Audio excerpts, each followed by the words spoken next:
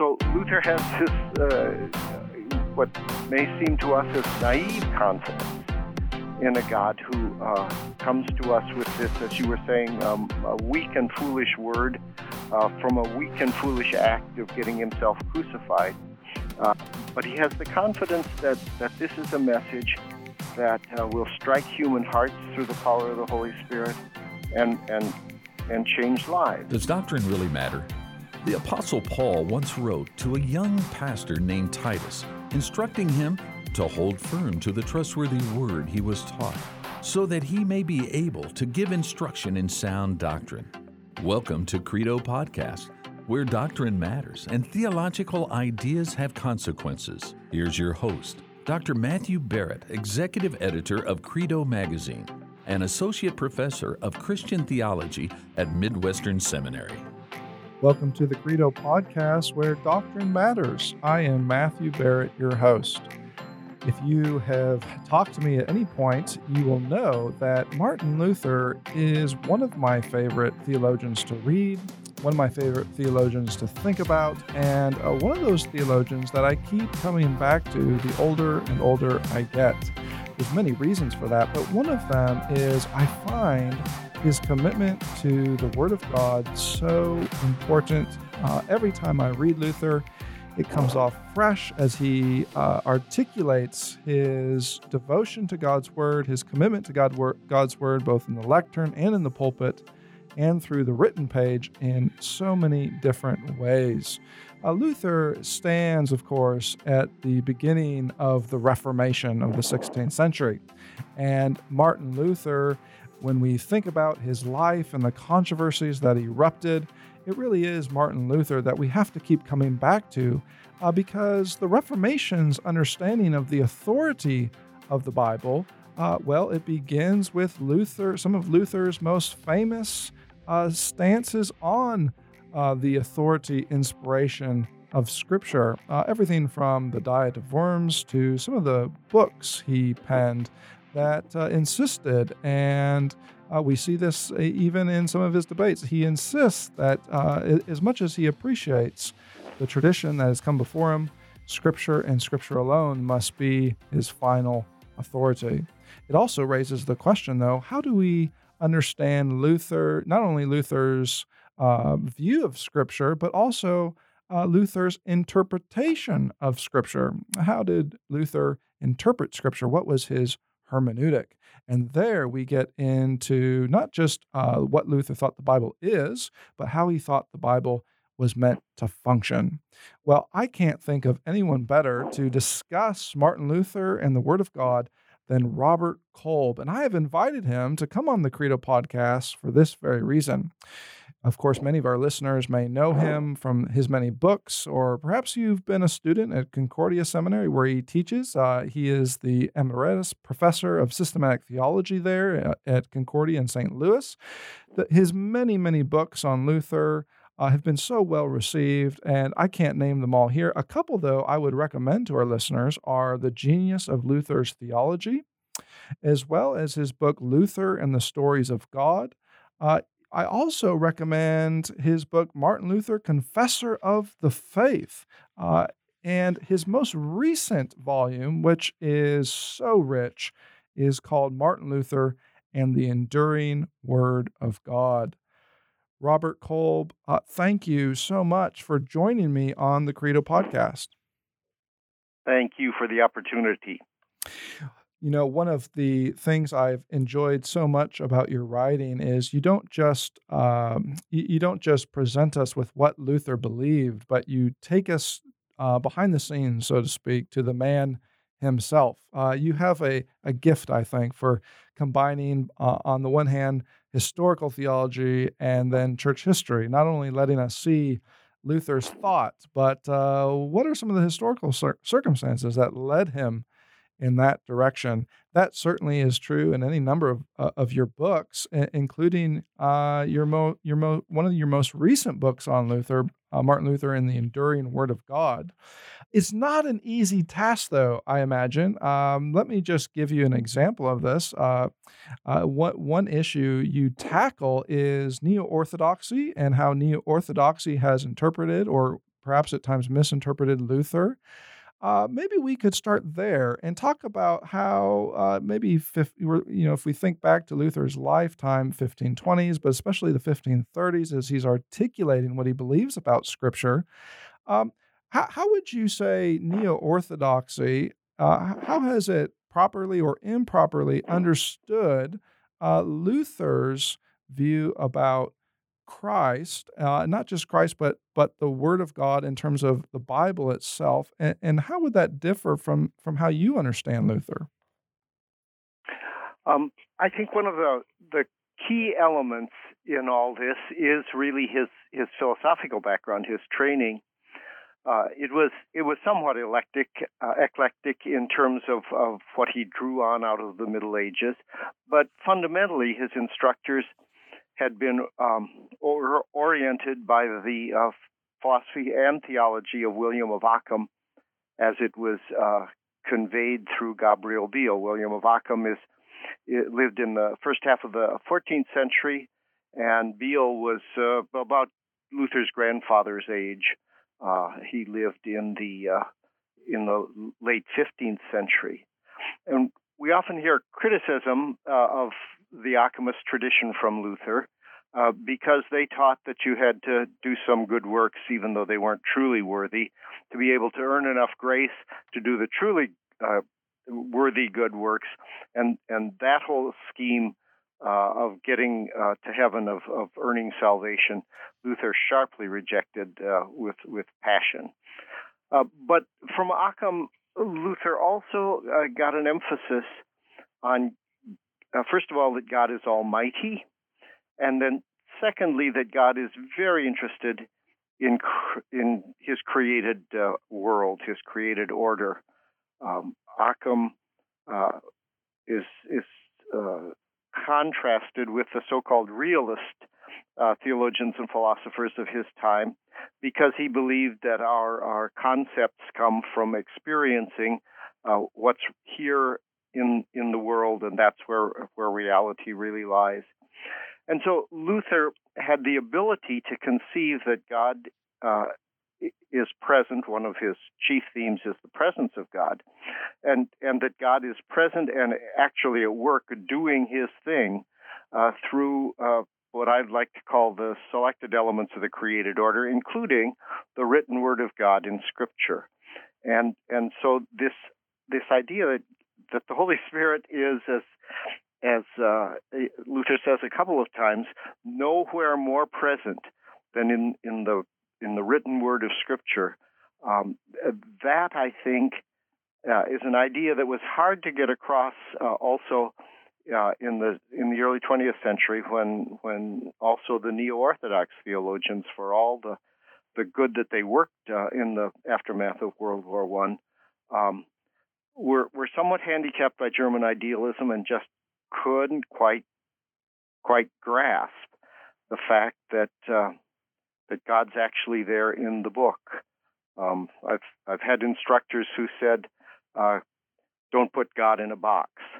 God put himself in this book, and he's lying there in wait for you, is Luther's message. I love the way you just described that because it just reminds us how personal this word is, that God's not removed from it somehow in some distant way, but you even say, God himself is in the book. That raises another facet of Luther's understanding of the Bible itself, which you highlight again and again, and that is God's true presence in Scripture. Now, usually when true presence or just presence, any type of presence is referred to, our minds immediately go to, say, the table, the supper.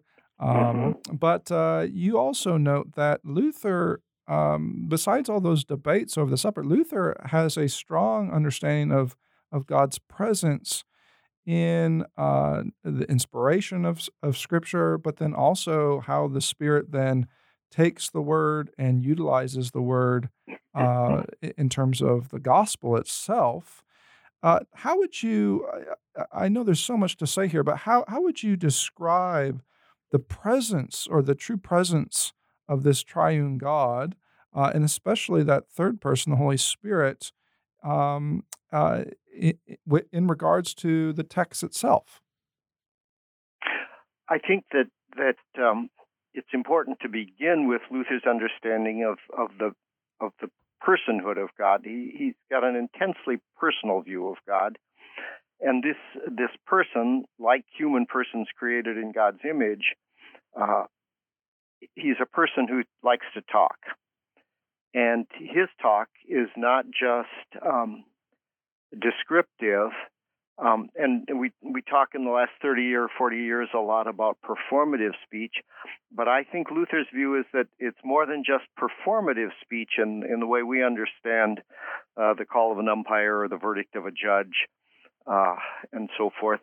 It's actually creative, and then with the gospel, recreative speech, as God, the God who loves to talk, also loves to invent and make things. And make new creatures out of sinners. He will talk about conversion as a creatio ex nihilo, creating us out of the nothingness of our sinfulness. So I think that sense of it's just God's nature to be talking to us, and this God of conversation is also a God then of fellowship, of community. And God likes to be in our face, we might say. And you make the point that Luther sees the Holy Spirit as not only present in the inspiration or the writing of Scripture, but he sees the Holy Spirit present in the delivery of Scripture as well, in the sermon, he calls it, uses a monastic phrase, the mutual conversation of Christians with one another. So this strong emphasis on God as a creator who speaks, strong emphasis on the presence of God. God seeks us out. I'd like to say that the first evangelism call in human history took place there in Eden, when God says, "Where are you?" Not what have you done wrong, but what's the relationship here when I can't find you? All of that contributes then to this sense that when you open Scripture, when you read Scripture, the Holy Spirit is there, continuing to do what he did in the writing of the book, as the book then, I guess modern linguists would say, reads the reader and addresses the reader, and actually then makes an impact on the reader. That is powerful. When we think of, I like how you pointed back to Genesis 3, where God asked that that question, "Where are you?" This first gospel word, and we know that yes, there's judgment to come, but ultimately, when we get to Genesis 3:15, there's this hint of something more, something saving, a hope yet to come. That brings us to Luther's, when Luther discusses this word that God has breathed out, this word, as you said, Luther sees God as the God who loves to talk. As he begins to talk in redemptive categories, that's really hits us right in the face, as you've said. But the gospel that Scripture brings is one that's not always welcomed by the world. The reason I'm bringing all this up is because Luther's theology of the cross, there seems to be a relation between his theology of the cross and his theology of the Bible. On the one hand, his theology of the cross is something where the world sees the cross as a weakness, and likewise, when they come to the Bible, they see this as a weakness. The text itself is a foolishness to them. Now, maybe you could tease this out, but can you address how is it that Luther sees this relation between the cross and the text, and how does this move Luther to maybe tease out his own understanding of the hidden and the revealed God? That's a good illustration of how church history looking at just the way events unfold, and Christian thought can't really be separated.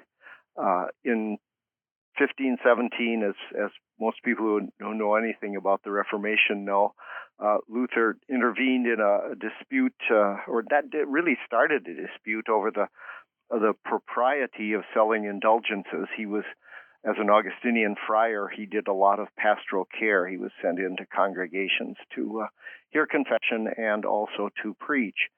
And he was confronted with these indulgences, and it was a severe problem of pastoral care in the midst of the general late 15th, early 16th century crisis of pastoral care.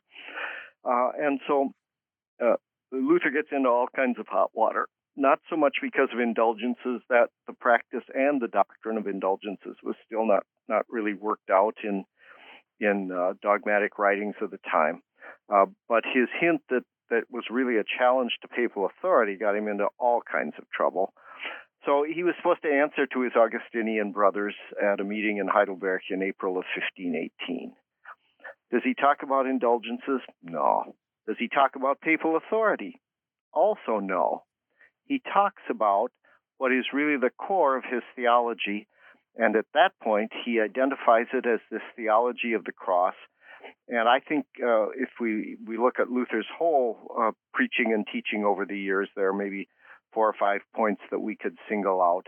But in 1518, he identifies who God is, both hidden and revealed, and who we are, no longer Aristotle's animal rationalis, a rational animal, but instead as a person of faith who doesn't solve Earth's problems by reasoning and the use of the eternal law, but who solves Earth's problems by trusting in Jesus Christ.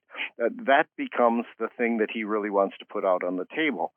And so he distinguishes the hidden God from the revealed God. The revealed God is a pretty easy concept to grasp. God has revealed himself above all in Jesus Christ, who is Savior of the world through his death and resurrection. The hidden God's a little bit trickier with Luther.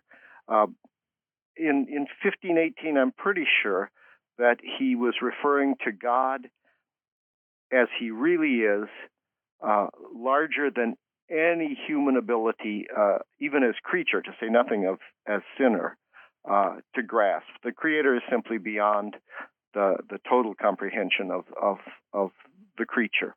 But then sometimes he uses the hidden God as the God we fashion for ourselves. As Ludwig Feuerbach said, man makes God in his own image. Luther says we do a lot of that, and that's just stupid.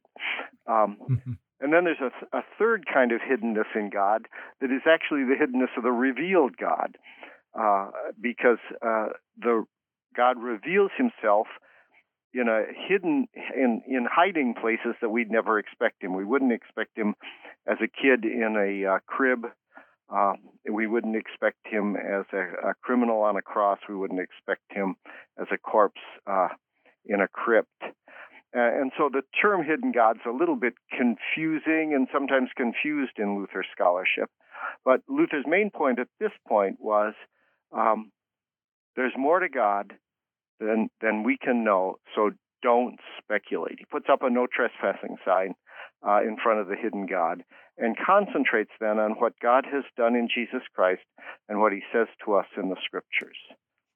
And I think that's still a helpful clue and cue for Christians as they think through their relationship with our Lord. What can we know, but also what can't we know? Now, when we talk about how this hidden God has, as you just described, has actually manifested himself as the revealed God, and here we go to Christ, the gospel itself, where at least the pinnacle of how this revealing has unfolded. It's not only what Christ has done, which is that's major for Luther. His entire theology of the cross comes out at this point, but it's also then subsequently how the Spirit then takes what Christ has done and and then reveals that to us, illumines that to our minds, and opens our hearts to understand it. Um, for Luther, we can talk about his doctrine of Scripture, but we should also remember Luther has a certain hermeneutic as well. And before we could even get into that hermeneutic, one of the foundational pieces is how we need as interpreters, we desperately need the Holy Spirit to even understand Scripture. Now, there's a bit of a tension here because you've written about this and how on the one hand the Holy Spirit must work for us to understand, but then on the other hand, Luther says, well, this isn't this idea of the Spirit's presence. It's not some ex opere operato, type of Hmm. uh, almost like a magic trick in its blunt force. How does Yeah. Luther how does Luther strike that balance between that those two? Well, I think he emphasizes the nature of the human being not as this rational animal who can figure out the best way to get through life by recognizing what the eternal law says we ought to do, but instead he has the insight that central to identifying God over and against us and us over and against God in the Old Testament, the whole series of words that have at their root the Hebrew um, word from which we get Amen. This Amen sense of faithfulness, trust, mutual love that really fills the Old Testament's description of God's encounters with His people. Um, that's really becomes central for Luther.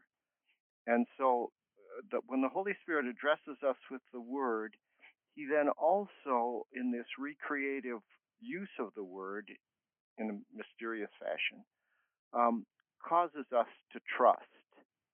Uh, there are some things you can command other people to do, and there are some things you can command yourself to do. But when you and I say, trust me, we usually mean you have reason not to trust me. And we also mean not that we expect you to obey the command, but it's really an invitation, a hope that you'll be able to trust us. And so this central idea of trust as the human reaction to a God who says, I love you, and does so dramatically in coming to the cross and coming out of the empty tomb for us. I think that's really central to Luther's understanding both of how God operates and what His ultimate righteousness is as this Creator who loves His creation. And it also tells us exactly how we proceed then through life as beings who trust in our Creator and Redeemer.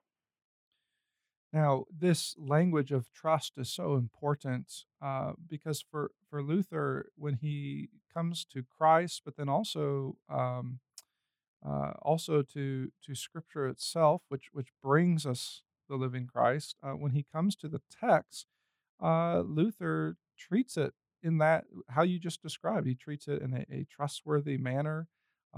He Hmm. everything from how he's going to trust the Scripture as he proclaims it, to translating it, to his theological debates.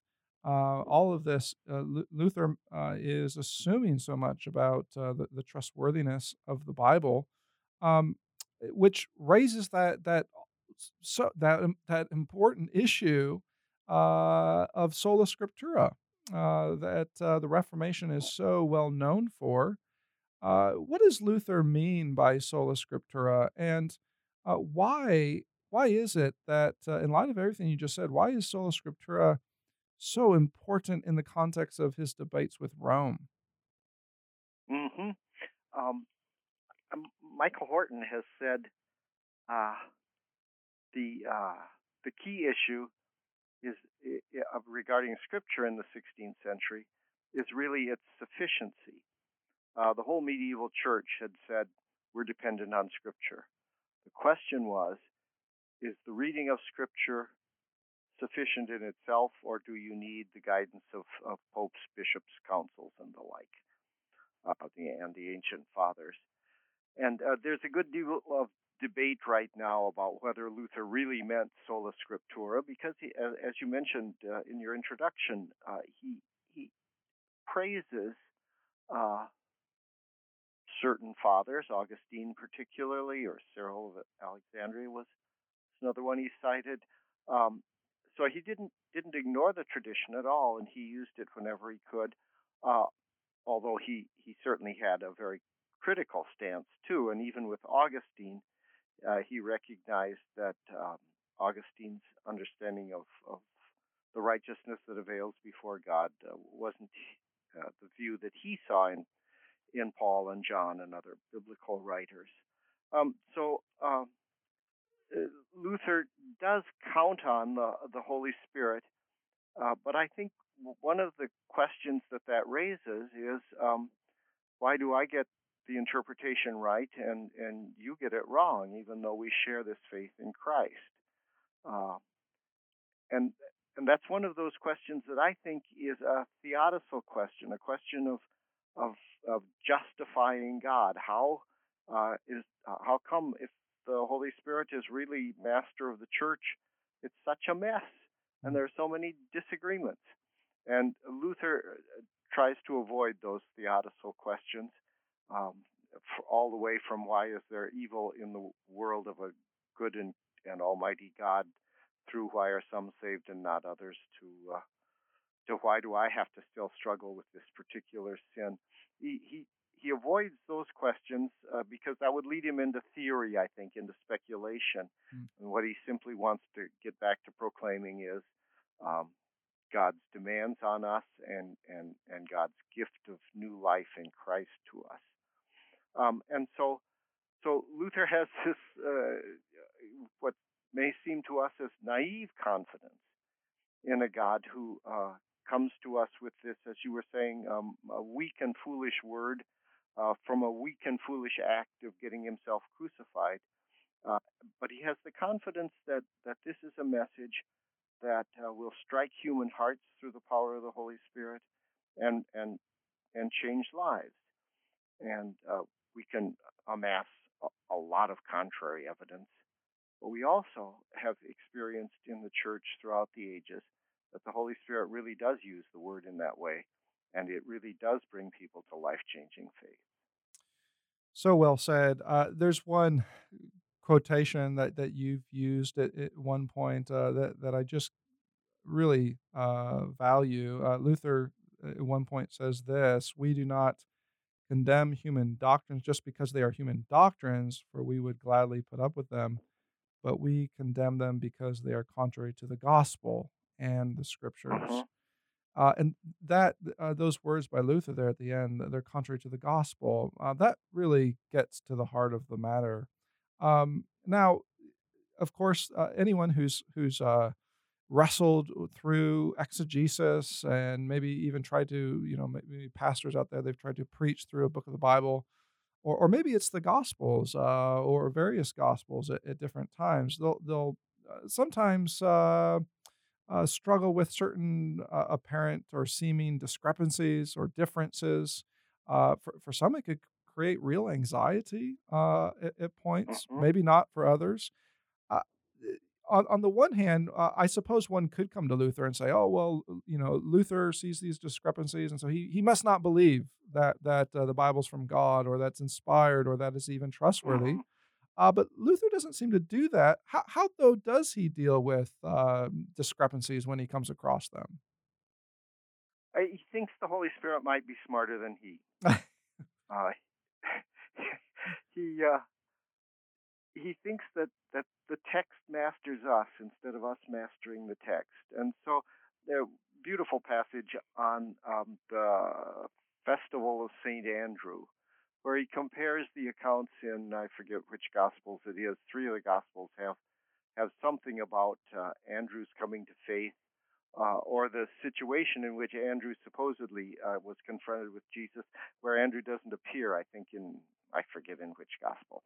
But he says, well, here's a possible way of harmonizing these texts, but we don't have to harmonize them. The Holy Spirit is going to use them to speak to us, and we just have to wait to heaven comes before we solve all these problems. And a couple of chronological problems in the Old Testament, he says.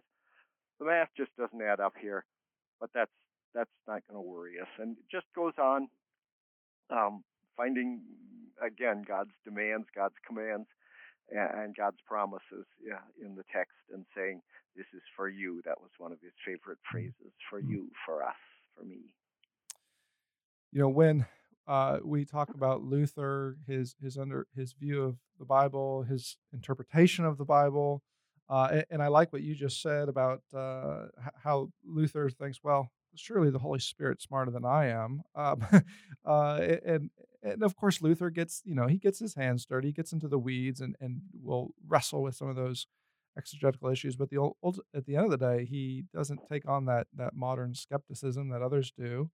Um, at the same time, though, when we're talking about Luther, we want to be careful. And you're so good at this. You're very nuanced, so careful. We don't want to read Luther as just a 16th century fideist that doesn't have any place for reason, just sort of a blind faith, that sort of thing. At one point, you write about how Luther is sometimes misunderstood. At one point, Luther will say about human reason that, well, this is a whore. Is very earthy language from Luther, of course. This is not uncommon for him, but sometimes here he's describing reason in this way, very strong word for reason. But if you read Luther at other points, he definitely relies on reason, and even at the Diet of Worms, he mentions reason. So, what is this complicated, often misunderstood relationship Luther has with reason? Maybe you can clarify that for us.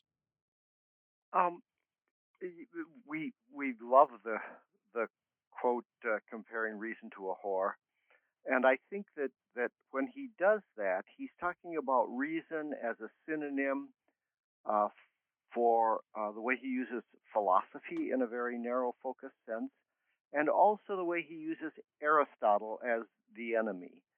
He uses Aristotle all the time, positively, but he criticizes Aristotle very strongly. And I think it's because in Aristotle's system, the ultimate and absolute is not a personal creator, but the unmoved mover who who moves what exists eternally. And it's this impersonal understanding of God, of whatever is absolute and ultimate in life, that reflects then on us as beings who have to use reason if we're going to bring any order to the world at all. That he's talking about when he criticizes whether it be philosophy or Aristotle or reason. But you're right.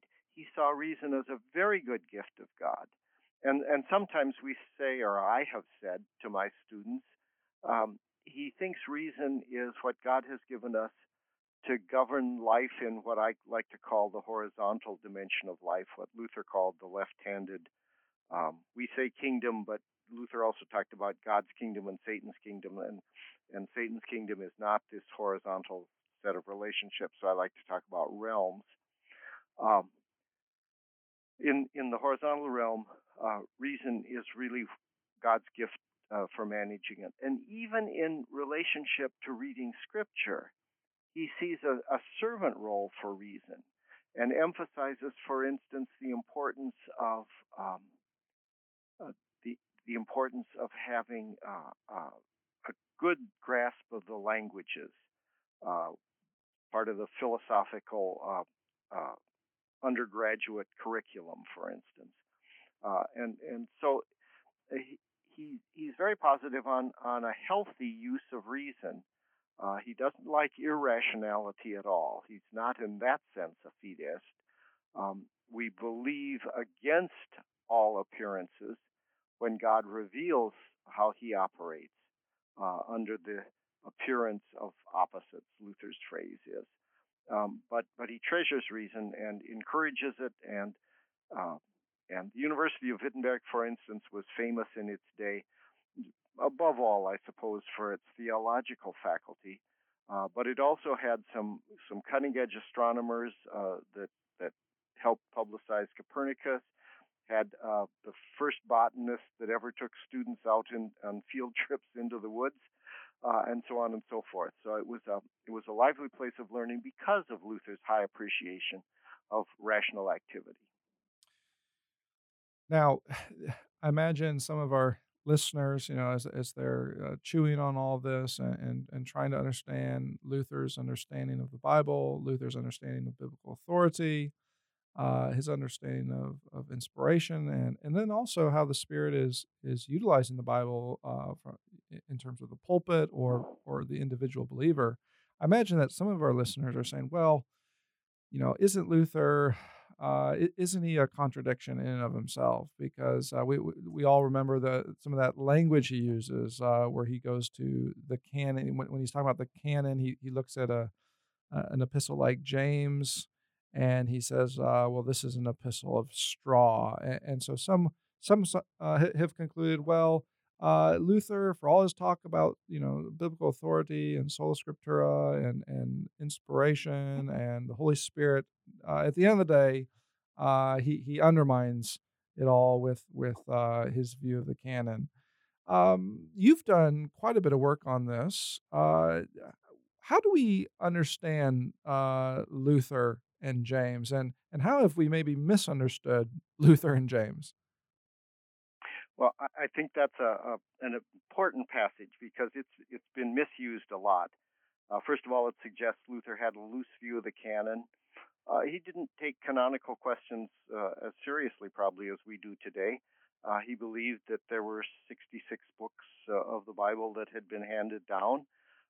He did observe the distinctions that, for instance, St. Jerome had made 1,200 years earlier, 1,100 years earlier.